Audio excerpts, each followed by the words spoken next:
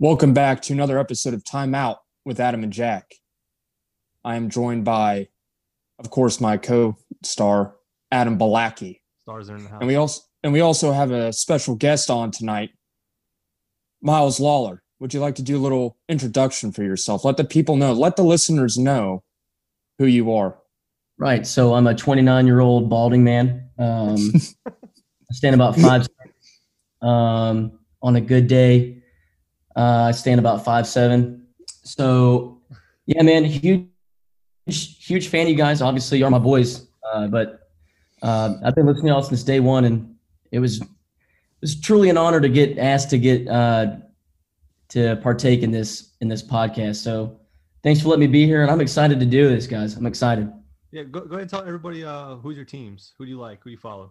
All right, yeah. So, great question. Get the worst one out of the way first. Yeah. They're actually playing right over there right now. I got to go with my boys, Cowboys, man, first and foremost. What a year. Oh, my gosh, what a year. What a crazy almost 30 years it's been for us. So then I got to go with my Aggies, dude, Texas A&M Aggies. That's really – and, of course, dude, I just get nothing but hate for this is the Astros. Yeah. I know. I really don't have any good teams for you guys. It's all the most hated teams I could pick. These aren't really hated. The Astros weren't hated until a few years ago. And then Yeah, it's unfortunate. the Cowgirls, they're always hated. You know how it goes with that. I know, man. Hey, I know it. Good So, to have you Mr. on today. It's a long time coming. Happy to have your sports prowess and get to see that face on this screen, hear that voice for once.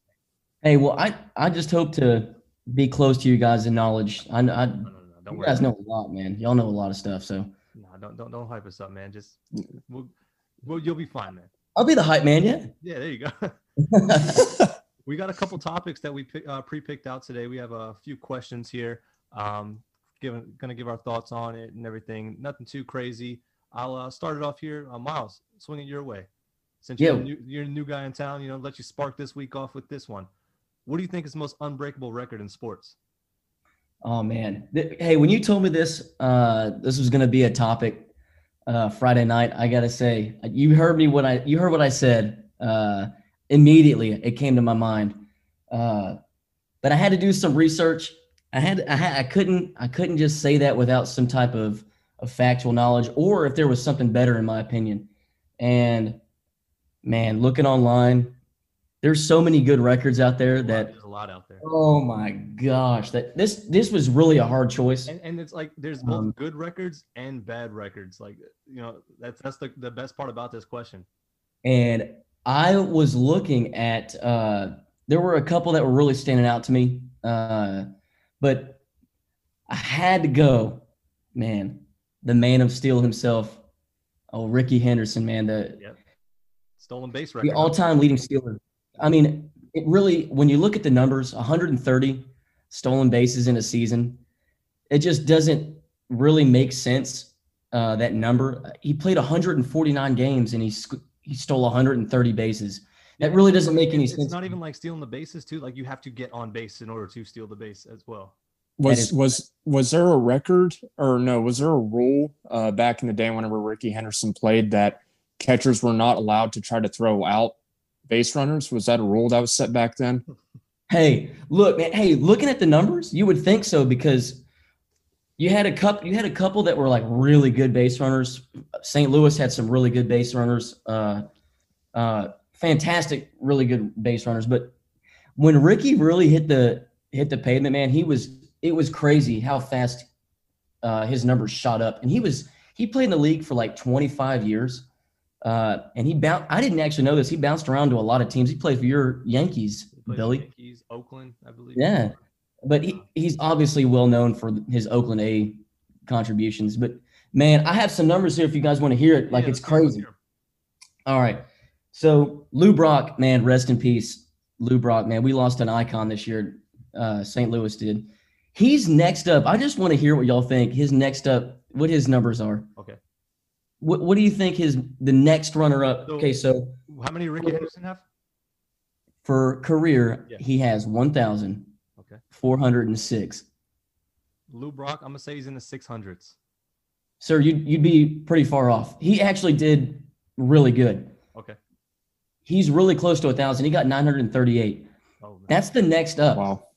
Which, hey, 938 is, my God, that's nothing to scoff at, right? That's He's impressive. No slouch. He's no slouch. No. I don't think I've ever ran like 938 sprints in my life. Dude, that's what I'm saying. That's second place, my man. And then, dude, there's 468 stolen bases between first and second. Like, that's the difference between Ricky Henderson and the rest. And I get it. He played 25 years. You're going to get those numbers high, but he was stealing bases. And when he was 40, he got the American League stolen base trophy, dude. Like when he was 40, he was just something special, man. And look, there's a lot of records on there that I think probably won't be beaten, at least in our lifetime. And records are meant to be broken, but this is one where dude, even in video games, I can't get close to the number. Like Miles Farinacci, MLB The Show. Even Pharaoh, my God, he's a demon. He's a demon, and he just can't get close. It can't happen. So that's why I got to go with him, man. I got to go with Ricky Henderson on that. To be honest, that's a solid choice. Mm-hmm. I don't think that one's ever going to be broken, just because the game is so much different now. Catchers have such stronger arms. They pop up a lot quicker. Pitchers throw harder, throw faster than what they did in the 80s and 90s. I don't think anybody's ever going to break that record. People may come close, but we haven't seen anybody steal bases like Ricky Henderson. Jack, what's your thoughts on that one? On the Ricky Henderson? Yeah, what's your thoughts on that?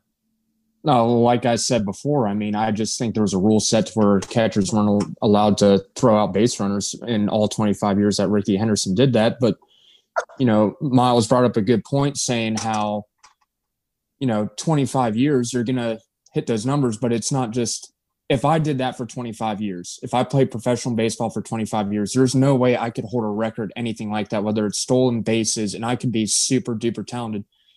If you think about it, Ricky Henderson had to do this at a high competitive level for all 25 of those years, even as his age and his, not necessarily his talent, but his skill is just going down, but he's still able to produce these numbers to where he can get that record. I mean, it's just insane. And like what Miles said, there's about a 600 stolen base difference between first and second. That's outrageous. That's crazy. It doesn't make Absolutely sense. outrageous.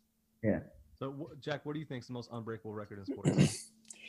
I mean, I did the same thing as Miles. I had to look it up because I knew of some records, just didn't have the exact stats. Like you said, there's good and there's bad records. Obviously, the number one bad record that popped up was Brett Favre's career interceptions. But everybody knows that. Yeah. The one that I really honestly did not know of was Wilt Chamberlain's 50.4 points per game in one season. That was the 1962 season. Boy, that's high. Right. And obviously, Wilt Chamberlain played in an era where, let's be honest, the talent was just not there all around in the NBA like how it is today. And that's not Wilt's fault. I mean, he was just a specimen of a man back then. Mm-hmm. But 50.4 points. Imagine hitting 50 points in a game. And not only just doing it in a game, you're doing it all season long. We're talking about Russell Westbrook's triple doubles average throughout these past few years. I just can't see anybody ever breaking this. And then a fun fact that I also learned about this is that Chamberlain didn't even win MVP that year. Who won it? Bill Russell. Yeah, of course he did. The Celtics. Oh my God. Yeah, I think that's another debate. That's a debate that I can't really put knowledge on because that's a long time ago. That's way before I was a twinkle in my parents' eye. I can't even talk on that one. Well, I was actually in my past life, I got to watch Wilt Chamberlain and Bill Russell play. So I was an old guy. Oh, that's cool. And then unfortunately I passed away in a house fire. And then here I am reborn. I remember what it was like. But I mean, just to think about that, averaging that many points, I could not see anybody averaging that amount of points in today's game, obviously. But that's just one I can never see being broken. I could see some sort of stud coming into the MLB over the years because the MLB just produces so much talent. And to where their only part of the game is stealing bases, getting on, being able to be a leadoff man, get on base, have a really good on base percentage, and being able to steal bases. I just can't see anybody in today's NBA going out there and averaging 50.4 points in one season. That's outrageous. No, I definitely agree. I don't think anybody can do that because basketball, I would say, is the most competitive sport in America. You know, everyone kind of grows up at least with some form of basketball talent. You know, but everyone, that's like the backyard game. You know, everyone has a basketball hoop growing up. Not everyone, but most people have a basketball hoop growing up. You can go to every park has basketball hoops. You know, it's such a competitive sport. I don't think anybody can average anywhere near 50. James Harden has been the closest, like in our lifetime. He's averaged 34 last year, and that's still 16 points off from. Well, no, he averaged 54, right? So that's 20 points off from averaging that. You know, That's crazy. It's just ridiculous. Yeah. So my most unbreakable record in sports, let me break it down for you here. Let me paint the picture. Year's 1916. Paint it. Oh my God. You're the Georgia Tech football team. Oh gosh. You're feeling hot, feeling dangerous. You step out onto that field and you put a beat down on Cumberland College. 222 to nothing. Cumberland College. I don't even think they exist anymore. Oh, Cumberland Gap. 222 to nothing. There is some extenuating factors that play into this game, and I'll break them down for you. I'll get there. So they edged this one out. They just squeaked by the skin of their teeth. 222 to nothing. You know, it's close. Damn. Close First game. quarter, they were up 63 to nothing. Second quarter, 126 to nothing. Third quarter, 180 to nothing. And then fourth quarter, 222 to nothing. There's a little fact. What's that? Was there a time limit with these quarters? Like was 15 minutes per quarter a thing back then in 1916? I don't even think they had. They probably mercy ruled them and like, fuck it, let's keep playing. Georgia Tech's triple option was definitely in a big effect back then. I'm glad you said that. Wait on that for a second. So a little known fact about this game, John Heisman was actually the coach of Georgia Tech. We all know who John Heisman is, famous Heisman pose, made famous by Desmond Howard, Michigan Wolverines, go blue. Right? Cumberland, here's the extenuating factors. Cumberland shut down its football program earlier that spring. So they had no team for the whole spring, whole summer, and into the fall. Georgia Tech refused to let them take them off the schedule. So Cumberland had to throw together a team of scratch and then put this product on the field to go ahead and get, close game, 222 nothing. They almost won, but they had to put this product out on the field. It's a pretty fucked up situation. So Georgia Tech ran 29 offensive plays, just 29 offensive plays for all runs. That's why I said probably triple option that you were saying, for 501 yards. All runs, 29 plays, 501 yards. They scored 32 touchdowns, and their defense played a decent game. They caused 15 turnovers.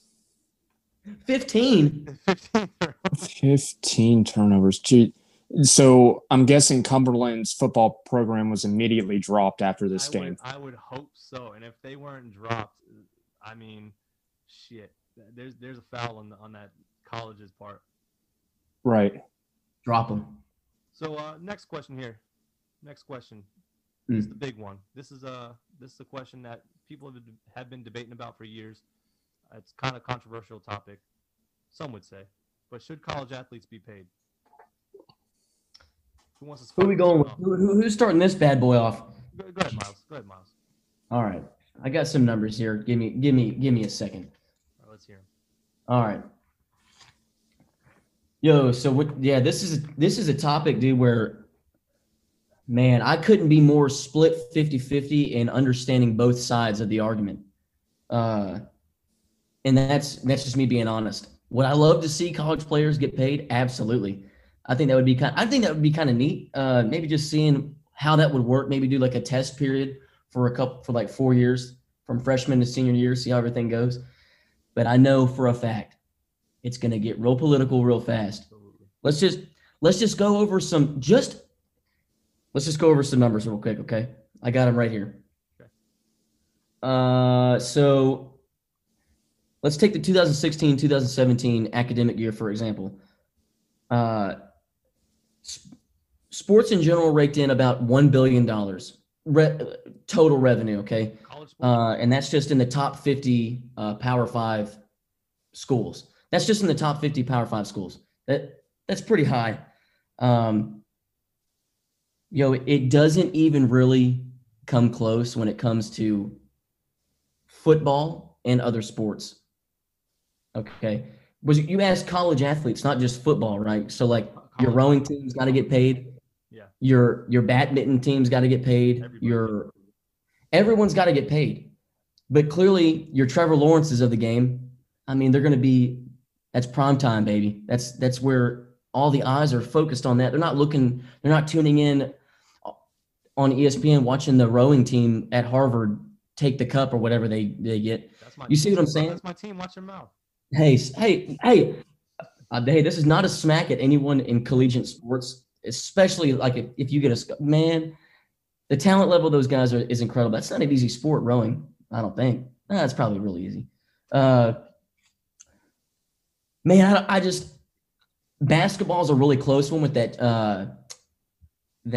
tournament. Obviously, the March Madness is a huge revenue gainer. So I have something to add to that really quickly. Yep. So in 2017, I went to the NCAA Finals, Villanova versus Michigan in San Antonio, Texas.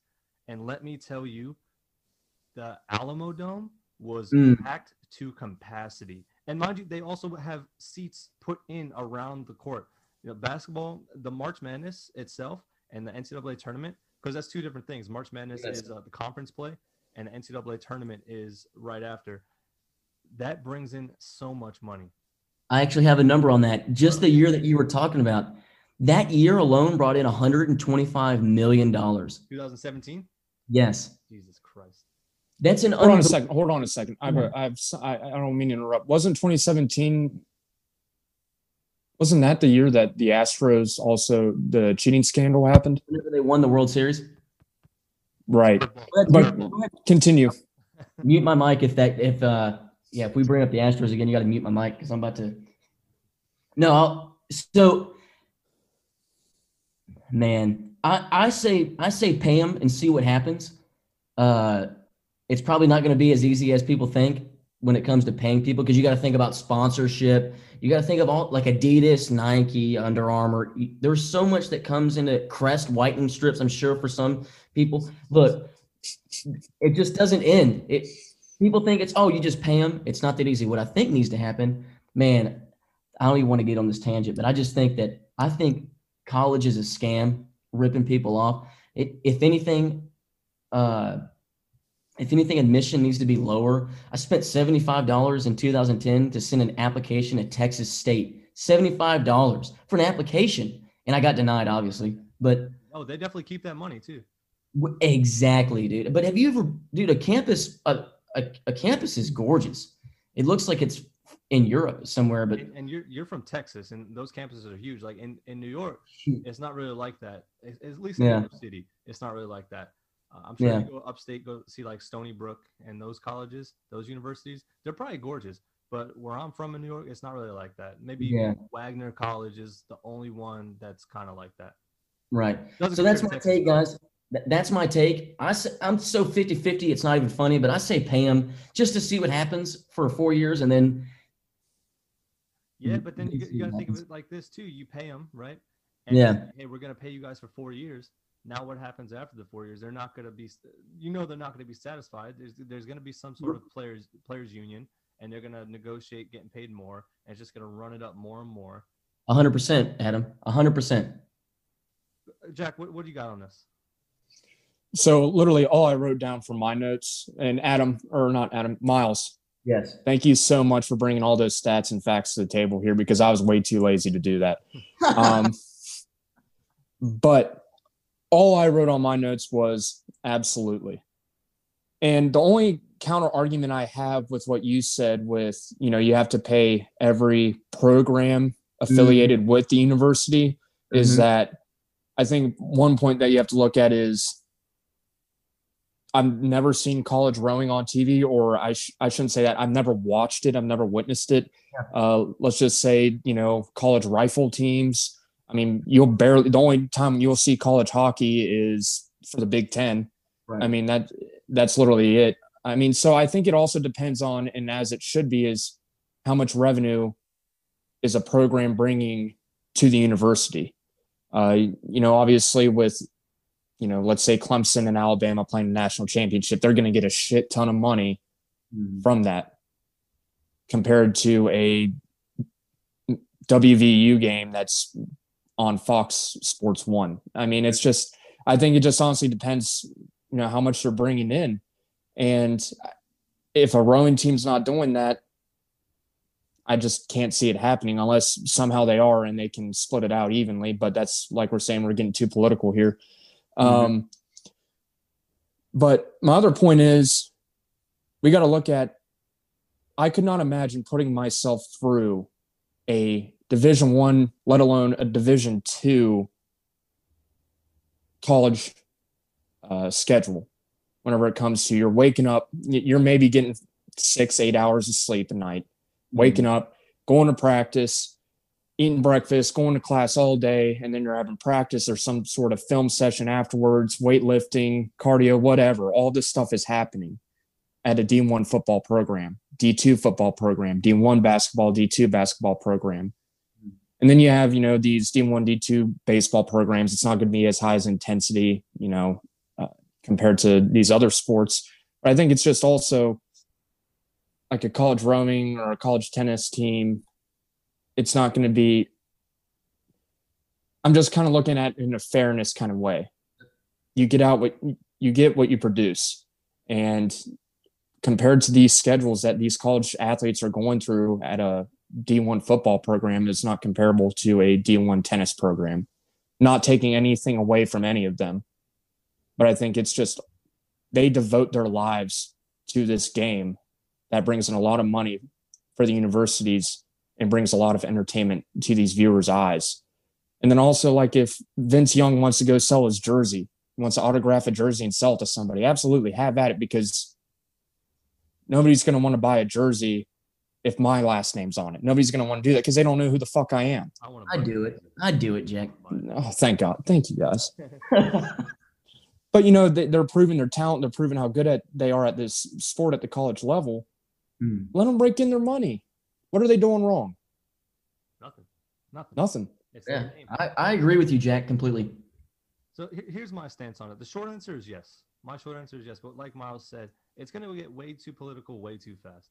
And just like Jack said, how do you divvy it up? So the only thing that comes to mind with me is divvy it up off of revenue. What your program brings in. But when you look at colleges and universities, it's usually basketball and football not usually, it is basketball and football that bring in all the revenue. No one's going to watch tennis. No, like you said, no one's going to go watch a swim meet, but maybe they should do it like this.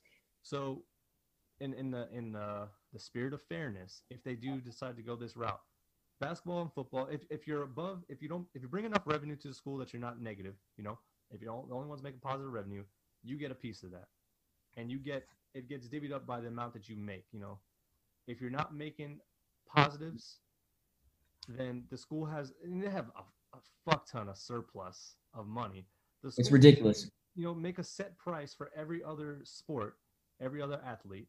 Hey, you get this for, playing. I don't think it should be. I think it has to still be earned, because at the end of the day, most of these kids are on scholarship. They are getting free school, and some of these schools, $50,000 a year, $100,000 a year for free. And then, I'm a Michigan fan. I follow Michigan, but think about the prestige that school has. You get a 4-year degree from Michigan, you're credible no matter what after sports. You get a 4-year degree from Penn State, you're credible. Not so much Ohio State because that's a scumbag school. Yeah, but every other school, like you're regardless of what school you go to, if you get a 4-year degree for free, you're credible. But I do think that athletes should be able to sell their not paraphernalia, merchandise. I do think it has their name on it. I hope they don't return it. What are you insinuating here, Adam? Nothing, man. Nothing. Ohio State. So I do think the athletes should be able to sell their jerseys. I know Terrell Pryor, he was selling his autograph for tattoos back in the day. Who the fuck cares?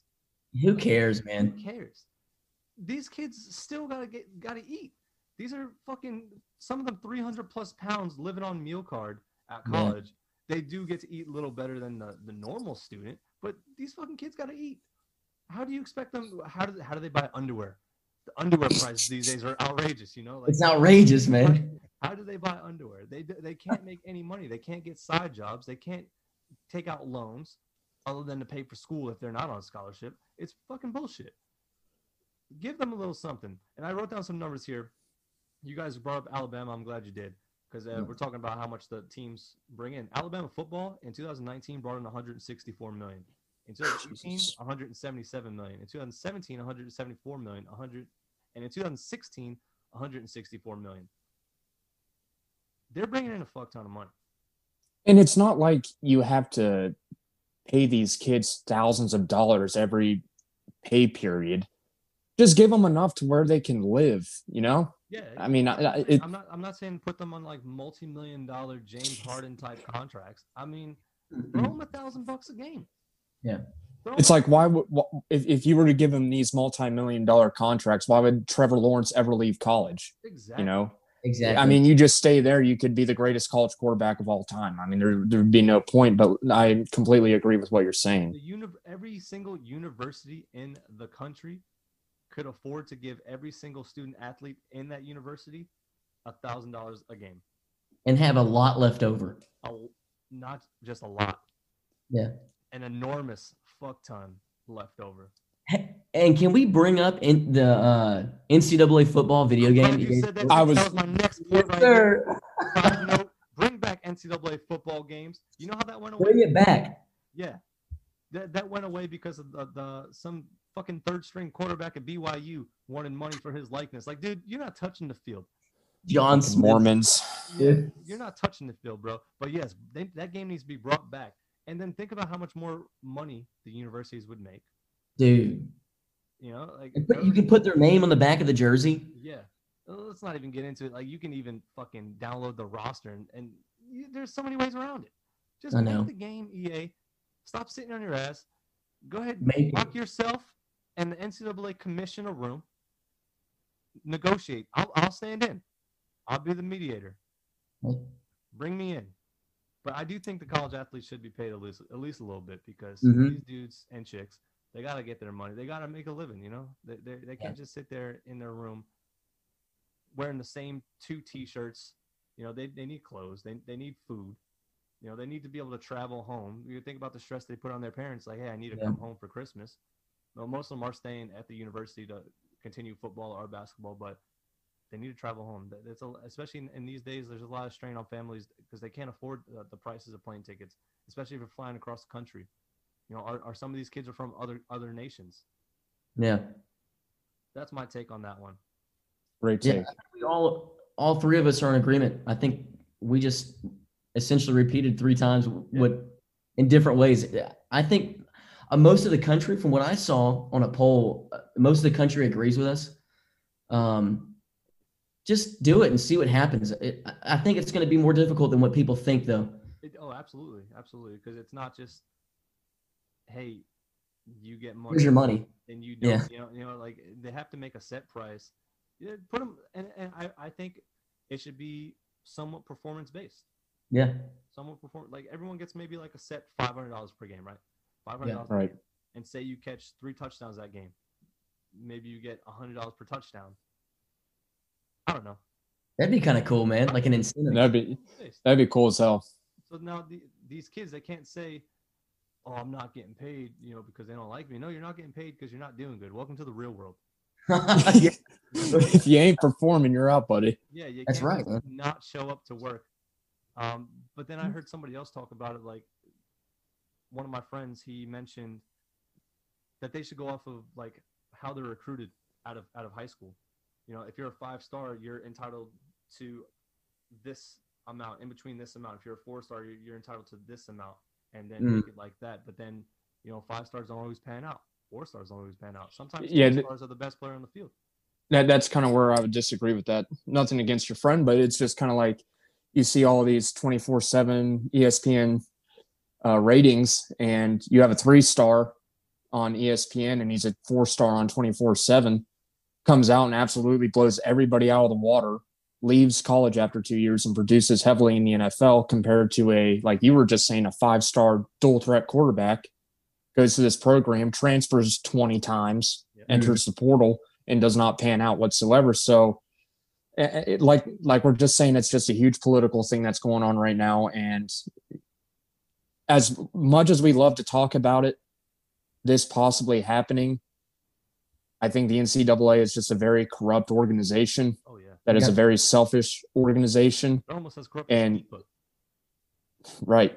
And I can't see this happening. I could see it happening one day, but not in the near future. I agree, Jack. You know what's another thing that's really put a wrinkle in my sock? What's that? Football? All the transfers. Oh. I totally get a student athlete transferring for coach and change, or a student athlete transferring because they got hurt and they lost their position. That I get that, but to transfer because you're losing, I don't like it. Right. I don't like it. That's just I don't like it. And me as a fan, sorry to interrupt you, Miles. Me as a fan, I want to hear more about why these players are transferring. I don't want to just see the headline, this player's transferring to this university or has entered the transfer portal. I feel like as a fan, I deserve to know not the exact full detailed reason why, but just he's transferring due to depth chart issues, something like that. Just as little as that. I don't need the full-blown drama. I just need something that way, like what you're saying, Adam, with, the reasons why they're transferring, because we don't know if maybe the coach has something out for him, if there's a scandal going on at the university or whatever. Just give me a little something why, and as a fan. Caveat to that, with these transfers, now imagine if they were getting paid. Oh. That's a whole different ballgame right there. Because now how do you decipher, say you transfer from the big moneymaker, Alabama, to Arkansas? Bowling Green. Yeah. Yeah. If you're going from Alabama to Bowling Green, you fucked up.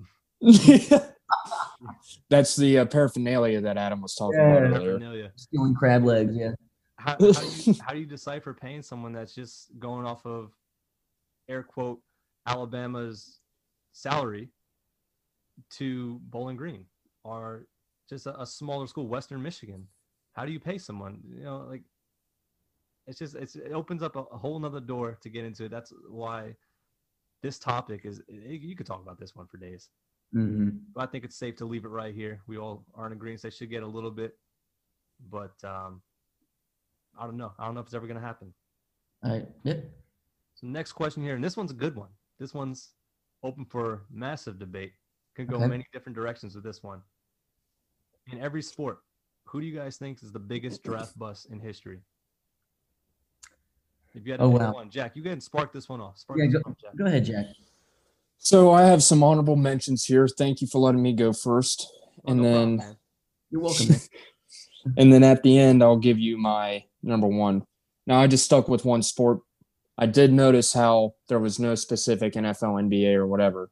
I'm just going off of mine. So some notables are, sorry if I end up using one of your guys's, but I have Jamarcus Russell, Matt Leinart. That's a safe pick. Safe pick. Yeah. Vince Young, my number one guy. And I think a lot of people's number one guy, especially for the NFL, it's got to be Ryan Leaf. Okay. Yet again, the paraphernalia that Adam brought up earlier in the show, Ryan Leaf had a lot of that back in the late 2000s. But he's doing well now. He's in recovery. He's just doing an absolute great job. Ryan Leaf out of Washington State University. He was picked in the first round, number 2 pick. And the number 1 pick, as we all know, is Peyton Manning. That was a pretty good pick. That was a pretty solid pick. Yeah. And his rookie year wasn't great by any means. And when I'm talking with Peyton, I think. Yeah. Huge risk there by Indianapolis. Huge risk. They could have either done a great job or completely fucked up by taking Ryan Leaf. But anyways, like I said, Ryan Leaf being taken right after Peyton Manning. That's already – imagine if he was taken before Peyton. Oh, my God. It's the end of the world. But luckily, he was taken after Peyton. Yeah, he was taken after Manning. That's still some big – you're the first quarterback taken after Peyton. So that's already huge. Mm-hmm. My man's played for 4 teams in a 5-year span. That's out-ratioed there. He had a 48.4 completion percentage. Say that again. 48.4 completion percentage. Yikes, my man. The Eagles' offensive line or something. That's a big old yikes for me, man. Big old yikes. Justin Herbert is doing a lot better job than he did in his rookie year. I said it then. I'd say it now. Justin Herbert was the best quarterback in the draft last year. He's going down as the next big athlete in the NFL. Hey, you know what? I can get behind that. I like it. He had 14. This isn't his rookie year, or maybe it was. I don't know. But his entire career, along with the stat lines with 48.4 completion percentage, he had 14 touchdowns to 36 interceptions. Yikes. Career 3,666 passing yards. Everybody watch out for those last 3 digits. And not a good sign. Right. And a 50% passer rating. Now, like I said, we had honorable mentions with Jamarcus Russell, who lied about all the film and tape he was watching while he was with Oakland. And he couldn't lay off the Twinkies. Matt Leinart was just a playboy, living up to the USC dream. Reggie Bush carried him in college. Right. Vince Young, and I know this is going to make Aaron Wood be a little upset, from University of Texas. Sorry, my man. He hey, incredible college player. Yeah, not taking anything away from any of these guys in their college careers. Because guess what? They played in college. I didn't. Yeah. Well, it's because that injury. The injury. My sternum, man. I mean, just awful. Oh. But, just looking back at Ryan Leaf's stats. Now, unfortunately, I was not really – my brain wasn't as developed to where I could watch him play or Peyton Manning early on in his career. But just looking at those, that makes – I might lose sleep tonight thinking about those stats. That's dreadful. I might lose sleep. I might end up hitting the toilet a few times by throwing up. It's just absolutely disgusting to see a stat line like that. And then to see the number 2 overall pick in that draft class just completely vanish off the face of the earth. And the only time he made the headlines after that is possibly being the biggest draft bust in NFL history or sports history and his past drug use. I mean, and his legal issues. It's just really unfortunate. It makes me feel sad because guy had everything, and then he just lost it all. Hey, but at least he's known. He's more famous than I am. Yeah, I mean, bad fame. Unless fame. Yeah. Now once this podcast really takes off, he's out the window. Jack, hey man, watch out. All right, Miles, who you got? Who's your sports sub bust? All right, man. So honorable mention. This one was pretty easy for me as far as the honorable mention. Trent Richardson. Okay. Oh my gosh, man. Looking at his numbers. And I remember watching him in Alabama and how just explosive this guy was.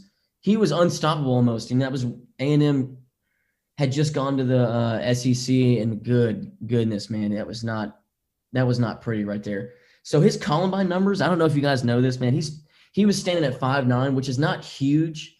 228, which is not, I mean, it's not small by any means. His 40-yard dash was a 4.5. He ran a 4.5 40 and a 37-inch vertical leap, man. Oh, so the 2-time. I mean, for a 5'9" guy jumping for the 2-time, man, 5'9" guy jumping 37 inches is no joke. So Man, what a debacle this was. Guys, Cleveland even traded a pick with Minnesota to get him, man. So Minnesota might get a little dub for that. Signed him for 4 years for $20 million. He didn't even he finished one season and played, what was it, 2 games the next season with Indy, and they got rid of him. They waived him. How crazy, dude, that doesn't make any sense to me. And then, dude, like looking at the numbers. So in Cleveland, this is just in Cleveland, he had 298 attempts for 1,055 yards. His yards per carry was 3.5 yards per carry. That was in a full season in 2 games for Indy. Okay. Guys, he had 11 touchdowns, which isn't terrible. 11 tutties. That's I looked twice at that. Yeah, I mean he actually broke, I believe he broke the Jim Brown's record for rookie touchdowns at 9. So I think he beat the record by Jim Brown. Yeah, not to take anything away from the touchdowns, but how many of those touchdowns were from like the 2-yard line? That's exactly right. I'm pretty sure it was over 50% of those. So, but guys, he also had 3 fumbles. Oh God. He had 3 fumbles. What the hell is he doing on the roster? He had 3 Fuck fumbles. that guy. If I were in the NFL, but I couldn't because of that injury, I'd be all pro 2-way player. I'd be probably the best safety in the league. Yeah. And, top 3 or 4 quarterbacks in the league easily. That earlobe hyperextension, man, it'll get you every time. Yeah, tonsils. But hey, guys, in total, so he played 3 seasons, right? 3 or 4 seasons in the NFL. I don't really remember, but before he went off, he had 7 fumbles. Jesus. He had 7 total fumbles, man. That's just atrocious. So that's my honorable mention. So we'll move on from him because I'm pretty sure that was pretty obvious. I wanted to go with one that I thought someone was going to pick Trent or Ryan Leaf. That was my go. That was my my other honorable mention was Ryan. So I'm not even going to hit on him. You just nailed everything. My biggest draft bust, and I'm sure you guys have heard of him.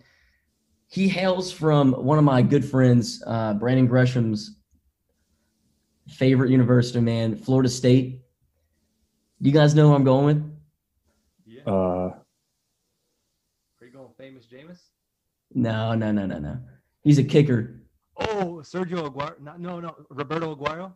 Yes, sir. Roberto Aguero, man. Second round. Hey, dude, you guys got to listen to this. You guys got to listen to this story, man. So he's coming from Florida State, right? Leaves Florida State the most accurate kicker in ACC history. In the history of the ACC, he is the most accurate kicker of all time. NCAA history? He's the 3rd most accurate kicker in NCAA history. 3rd. That's a lot of history, man. That's a lot of history, yeah. He was drafted in the 2nd round. He was the 2nd highest drafted kicker in NFL history. Which, with those numbers, I can't really blame anybody. I mean, those are ridiculous numbers. Yeah. So, in 2000, his last year in 2016, whenever he only played 3 years. He went 69 for 78. He only missed 9 field goals his entire 3 years at Florida State. And these were bombs, man. This guy wasn't just kicking little 20-yard chip shots. These were nukes from the 50-yard line. Like these were not. The misses weren't any chip shots. They were probably deep ones. Let's try to squeeze in a field goal before half type deal. Exactly. You go watch the highlights of this guy's college career. It's ridiculous, man. It's ridiculous. Hold on. I'm sorry because it slipped my mind. Can you tell me what team was on crack on draft night whenever they selected him in the 2nd round? Sir, that'd be Tampa Bay. What the fuck? So it doesn't really make sense to draft a kicker in the 2nd round. For the life of me, I can't really understand it. It doesn't make sense to draft a kicker at all. Right. Exactly. It doesn't. There's thousands of them out there. There's thousands of them. I'm not saying that job's easy by any means. I'm just saying it's a dog-eat-dog world in the kicker game. Man, what a tough job. A lot of pressure. One quarter you're a hero, the next quarter you're a fucking villain getting eggs thrown at you. You're a bum. Do that in Philly. Actually, I'm going to talk about one of your Philly guys here in a second. Okay, let me hear it. In the same instance. So, guys, in his first and only season in Tampa, listen to this. He went 22 for 31. Oh, lethal. He missed the same amount of field goals in one season in the NFL, the same in 3 years at Florida State. He missed the same amount of field goals. He missed 9 in just one season. And it's not even like you can say like, oh, he's playing out of his element because he went down the street from Florida State to Tampa. He went down the road. Same environment, same to Tampa. Yeah. Come on, man. So after that season, obviously it didn't pan out. He did one season with the team that drafted him second round. He then got waived he went to Chicago, went to Carolina, I think, and then he was released from the Carolina practice squad. Yikes. The next year. Guys, and this isn't even the crazy part, right? So LA picked him up, right? He was on the streets. I don't know what he was doing, but kicking cans, working on his craft. Yeah. LA picked him up. Excuse me. LA picked him up. In the exhibit in the preseason, he went perfect, 3 for 3. Didn't miss a single extra point. Nothing. Guess who he lost his starting job to? Zerline. It's actually one of your guys from Philly. He went to Philly. Cody Parkey. You're on the right track. Caleb Sturgis. Okay, Sturgis. Oh yeah, you got him from Miami. Yeah. So LA dropped him that year as well, Sturgis. The Eagles dropped his ass too because he forgot how to kick the ball as well. Exactly, man. That was a rough year for kickers. That's a rough span for kickers right there. So, man, that's my biggest draft bust is a kicker that what a fall from grace he had, man, from being at the top of the top all the way down to not even really doing anything in the NFL. Well, listen, if I was a kicker picked in the second round, first of all, on draft night, yeah, and I know that I'm a kicker and I'm more than likely not going to get drafted even throughout the whole entire draft, and I hear my name called pissed drunk in the second round, the second night of the draft, like I'm on a binge at this point, and I hear it, what the hell is going on? Yeah. I'm scared for my life because not only is Tampa Bay going to catch a lot of heat if I don't work out, I may possibly be dead inside my house of Tampa. Yeah. Like, what on earth was this GM and coach thinking? Hey, believe it or not, while I was like, dude, this is my number one guy easily. I just knew coming from soccer, I knew about this guy because he was a really good kicker. Yeah. But I saw online that the GM was defending his decision, and I didn't even click on it because I didn't want that even entering my mind because it doesn't make any sense. Regardless, it doesn't make a good business decision or a team decision. Because kickers, they're usually not drafted, and when they are, it's the best kickers in the nation. So it would have been him, but drafted 6th, 7th round, or one of the first to be taken off of waivers. Exactly. Exactly. And even if it's like a 6th or 7th round pick, you better have at least 2 or 3 picks in between the 6th and 7th round. Yeah, this isn't your only Lone Star 7th round pick. Like, that's awful. That is absolutely awful. Shame on the Buccaneers. Big old bust. Three positions that are never drafted in football: kicker, punter, long snapper. Yeah, exactly, Adam. Yeah. So I'm glad you brought up the Buccaneers, and I'm glad, Jack, you made a comment. What the hell were they thinking with this one? Because my biggest draft bust in history is Bo Jackson. Tom Brady. Bo Jackson. Wait, wow. Hear me out. Okay. So stop biting your lip at me. Stop bowing up to me on the camera here. Let me explain myself here. I know I ruffled a lot of feathers, but sit back, relax, grab that whiskey I talked about.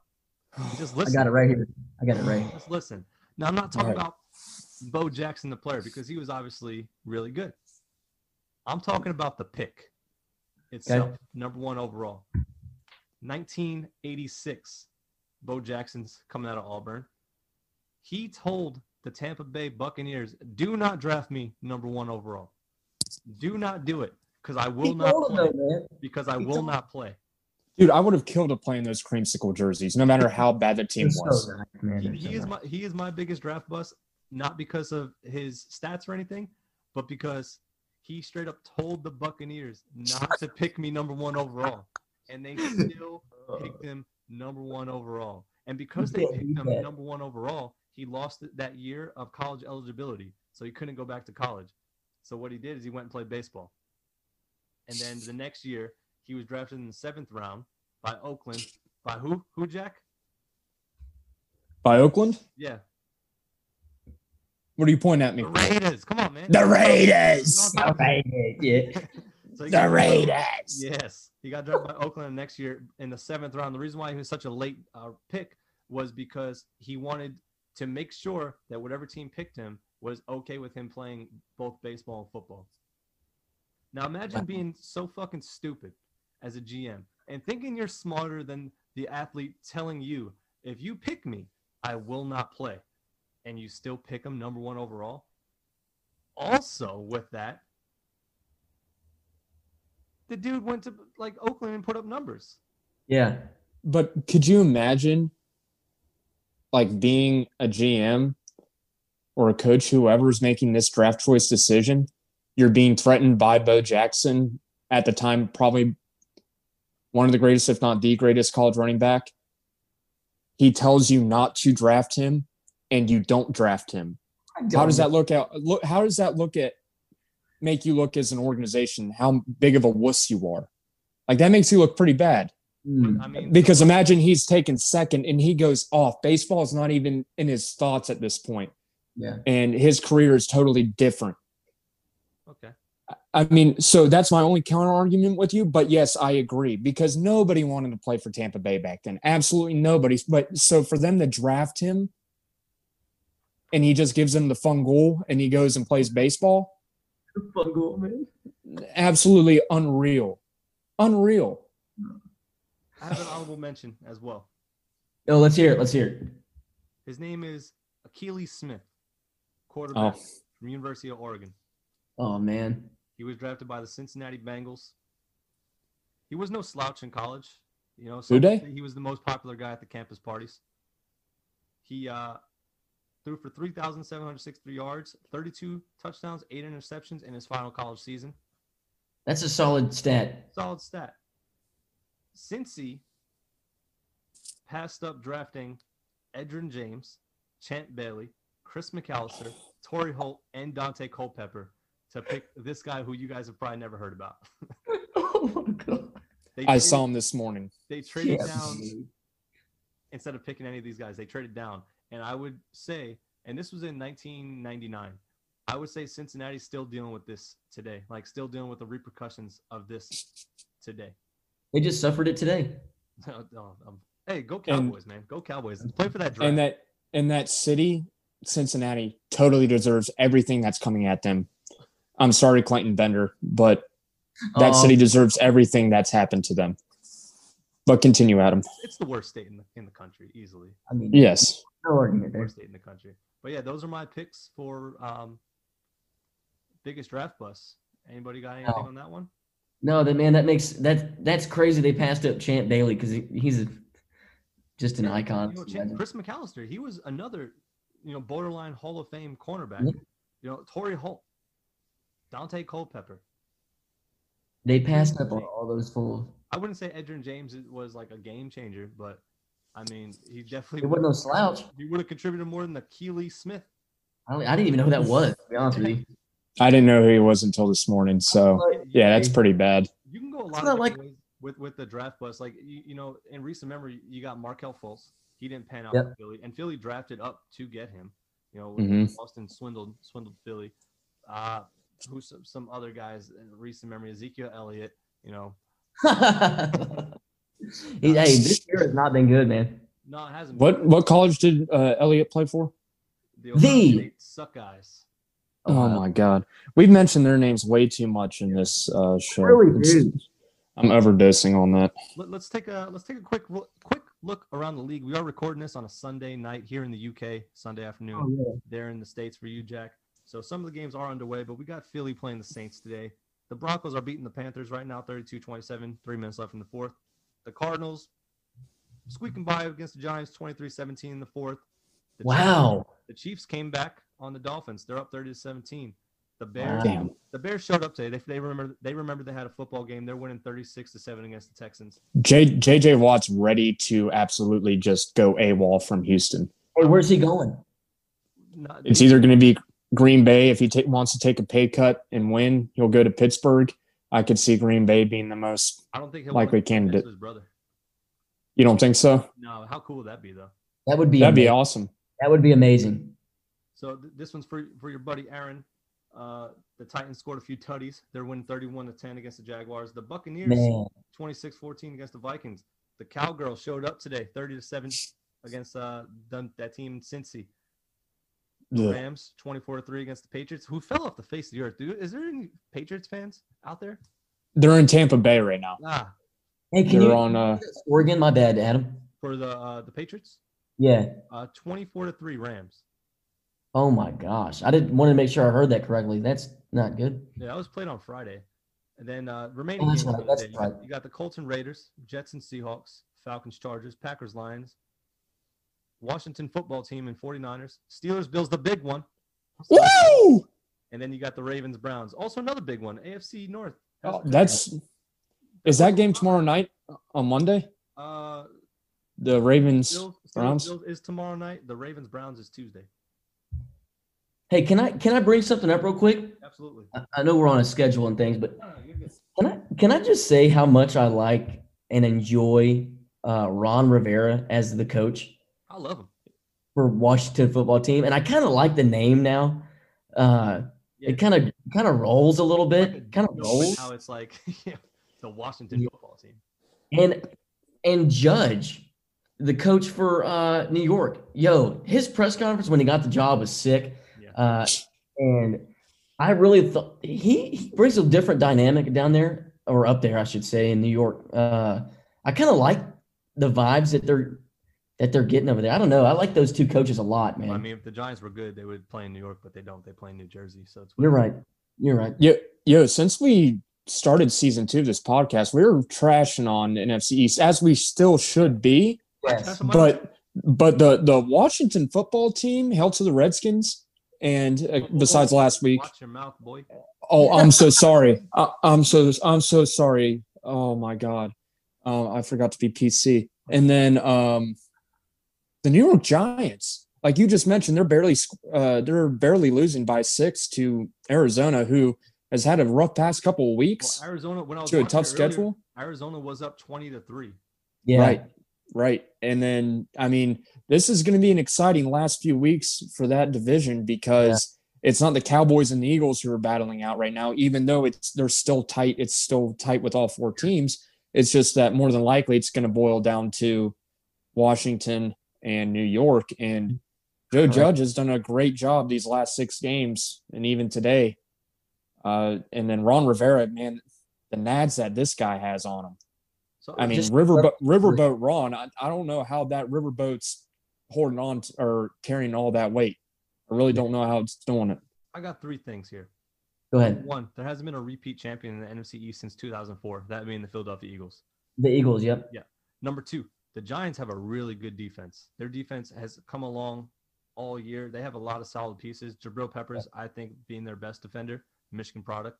Go Blue. He turned his career around. He sure did. Cleveland. Good for him. Yeah. Number 3, I think Ron Rivera is the best coach in the NFC East. I would agree with that. Just seeing what he's done with that team, and mind you, these teams are not good by any means. Let's be real; they're not good by any means. Like I could see maybe Washington making, if they win the division, if Washington goes to the playoffs, I can see they have probably the best chance out of all the NFC East teams to win a playoff game, and that chance is still very slim, but they have the best chance because look, what they did last week, they beat the Steelers. I did call that one. Congratulations, as sad as but like, with Washington, thank God they have their one-legged man in there at quarterback, Alex Smith, because he can actually, read a defense and complete a pass. No, not comeback player of the year. No. But anyways, Washington, if they happen to win its division and get to the playoffs, this team is going to be a very tough out for all these other NFC teams. You could see a team like Washington go into Mercedes-Benz Superdome in New Orleans and make it a tight one with this team with their edge guys and their front four. Their pass rush is insane. Chase Young, oh my God. He's incredible, dude. Their quarterback too. Yeah. I mean, it's leadership at the coaching level. The players are behind their coach and their quarterback right now. Dude, I'm really liking what I'm seeing out there, and I know that they're a rival of mine, but I just call it like I see it. But I like what I see. Yeah, I agree. But if you look at what all these story and headlines that were coming out from Washington this past off season, everything that was happening. Yeah. And you were to tell me, what week are we in? Week 12? Something like that. Yeah, we're like in week 11, week 12. I lost count. I gave up. COVID sucks. Yeah. But if you were to tell me that the Washington football team would be competing for a playoff spot right now, as bad as that division is, but to be competing for this after Dwayne Haskins was a starter the first few amount of weeks and he was awful. Also another alumni from that school, the Ohio State. Yeah. The school that shall not be named. Yeah. There you go. If you were to tell me that they would be competing for a playoff spot, I would have said you're fucking nuts. With Alex Smith at quarterback. Absolutely. Incredible story. They got a good wide receivers too. Terry McLaurin's no slouch. He also went to that school that shall not be named, but he's not. They produce some talent, man. I know I don't like to say it either, but they produce talent at every position except for quarterback. For quarterback, their quarterbacks get to the NFL and forget how to play football. They forget which arm they throw with. Yeah, I mean Terry McLaurin is probably other than Michael Thomas, but Terry McLaurin is the first wide receiver out of that school that's been good over the past few years. Michael Thomas I would say he was probably the best one. I mean, Michael Thomas is sick on those slant routes, man. Yeah, the 3-yard fucking bandit. Bum. The 3-yard bandit. Oh no, I'm gonna see him later today. In about 20 minutes, I'm gonna see him torching the Eagles defense. Because did I mention that the Eagles are in shambles? Did I mention that Jason Peters needs to hang it up? And he did. I think you did back-to-back weeks on this podcast. I could be mistaken though. Yeah, he did. Jason Peters actually did hang it up for the year. He has laugh if you want, but a broken toe. And nah, I don't like a broken toe. That's a lot of weight. That's a lot of weight on that broken toe, man. Have you ever broken your toe? I mean, you're out. You're done. It doesn't feel good. I broke my toe before. It does not feel good. But it just sucks because Jason Peters was like he's the bodyguard. He was a Philly legend, and to see him go out like this sucks. I wish he just hung it up after last year. But the Eagles' whole offensive line is hurt. Other than Jason Kelsey, they have second stringers that are hurt. And we talk about our teams all the time. I don't think it all falls on Carson Wentz. And I'm not being a homer on that because the man had no protection. You could put a fucking piece of loose leaf, but you couldn't put a piece of loose leaf paper in between the cornerback and the wide receiver while they're running their routes. These guys can't get open. He can't hold the ball for no more than 2 seconds before he's getting drilled. I feel bad for the guy. Just sit him down. Let Jalen Hurts play. Let's justify this second-round pick on a quarterback for some reason. I don't want Jalen Hurts to fail. I want to see him do good. But yeah, I kind of put this season as a wash because, and same thing with Dallas. Their whole team's hurt too. Man, oh man. But the only caveat I have with Dallas is they're not hurt at their skill positions. They have Amari Cooper, Michael Gallup, CeeDee Lamb, 2 pretty solid tight ends, Ezekiel Elliott. Yeah. And Dalton, he's a good quarterback. He was a Pro Bowler. He's not bad. Yeah, he was a Pro Bowler. What Dallas's problem is right now is coaching. It's not the players. It's the opposite for Philly. Well, not even the opposite. It's the full opposite. Oh, I'm telling you, the worst hire I think in NFL history was, or one of the worst hirings at a head coach position in NFL history was Mike McCarthy. I knew you were going to. I mean, I mentioned way earlier in the year, whenever this was announced, I mentioned you, Miles. I'm like, This is a huge fucking mistake already for a team that loves making mistakes. Yeah, they never let Like you down. they never let you down. And I don't wish this on Cowboys fans at all. As much as I hate Dallas, I don't wish this on them because I think it should be fair for every team.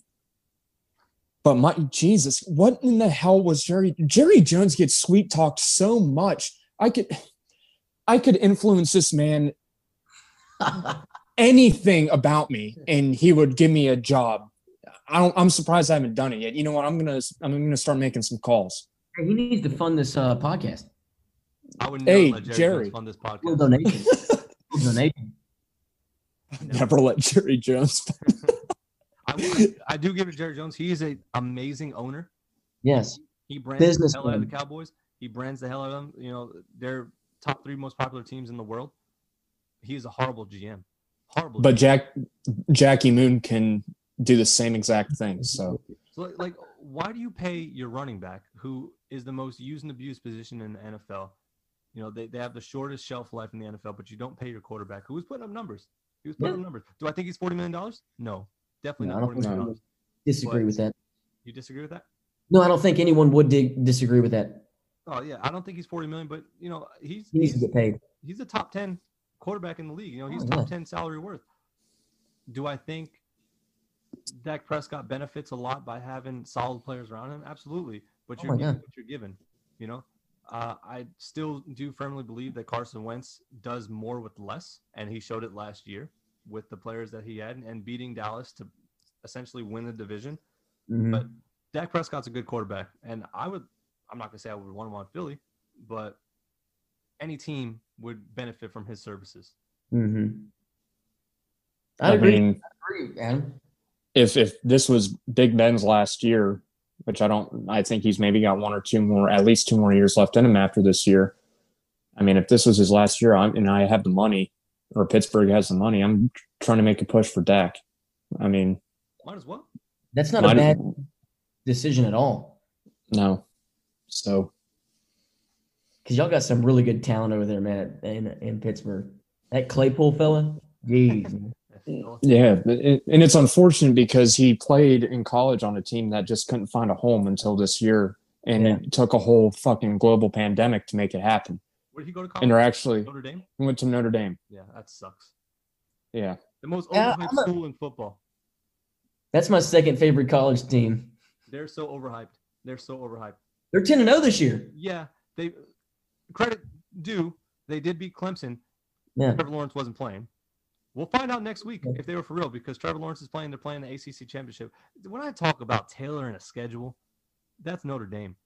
They tailor the hell out of their schedule. Hey, let me say, Notre Dame and Alabama both do. As a Notre Dame fan, I think they need to pick a conference. It makes me so upset when they're independent.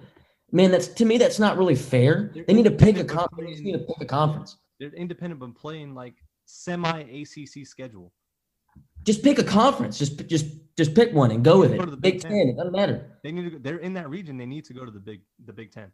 That's what I've been exactly. ACC doesn't really make much sense, but it's a good talent pool there. But Big Ten is too. Big Ten has a lot of talent going ACC, through there. Like what you see in the ACC, there's always one team that's good for 10 years, and then they'll fall off, and then another team will take over. Florida State's a prime example. Exactly, Florida State, and and now it's Clemson. Yeah. Now it's Clemson. The Big Ten, they usually, other than this year, they always have solid 4, 5, 6 teams. Yep.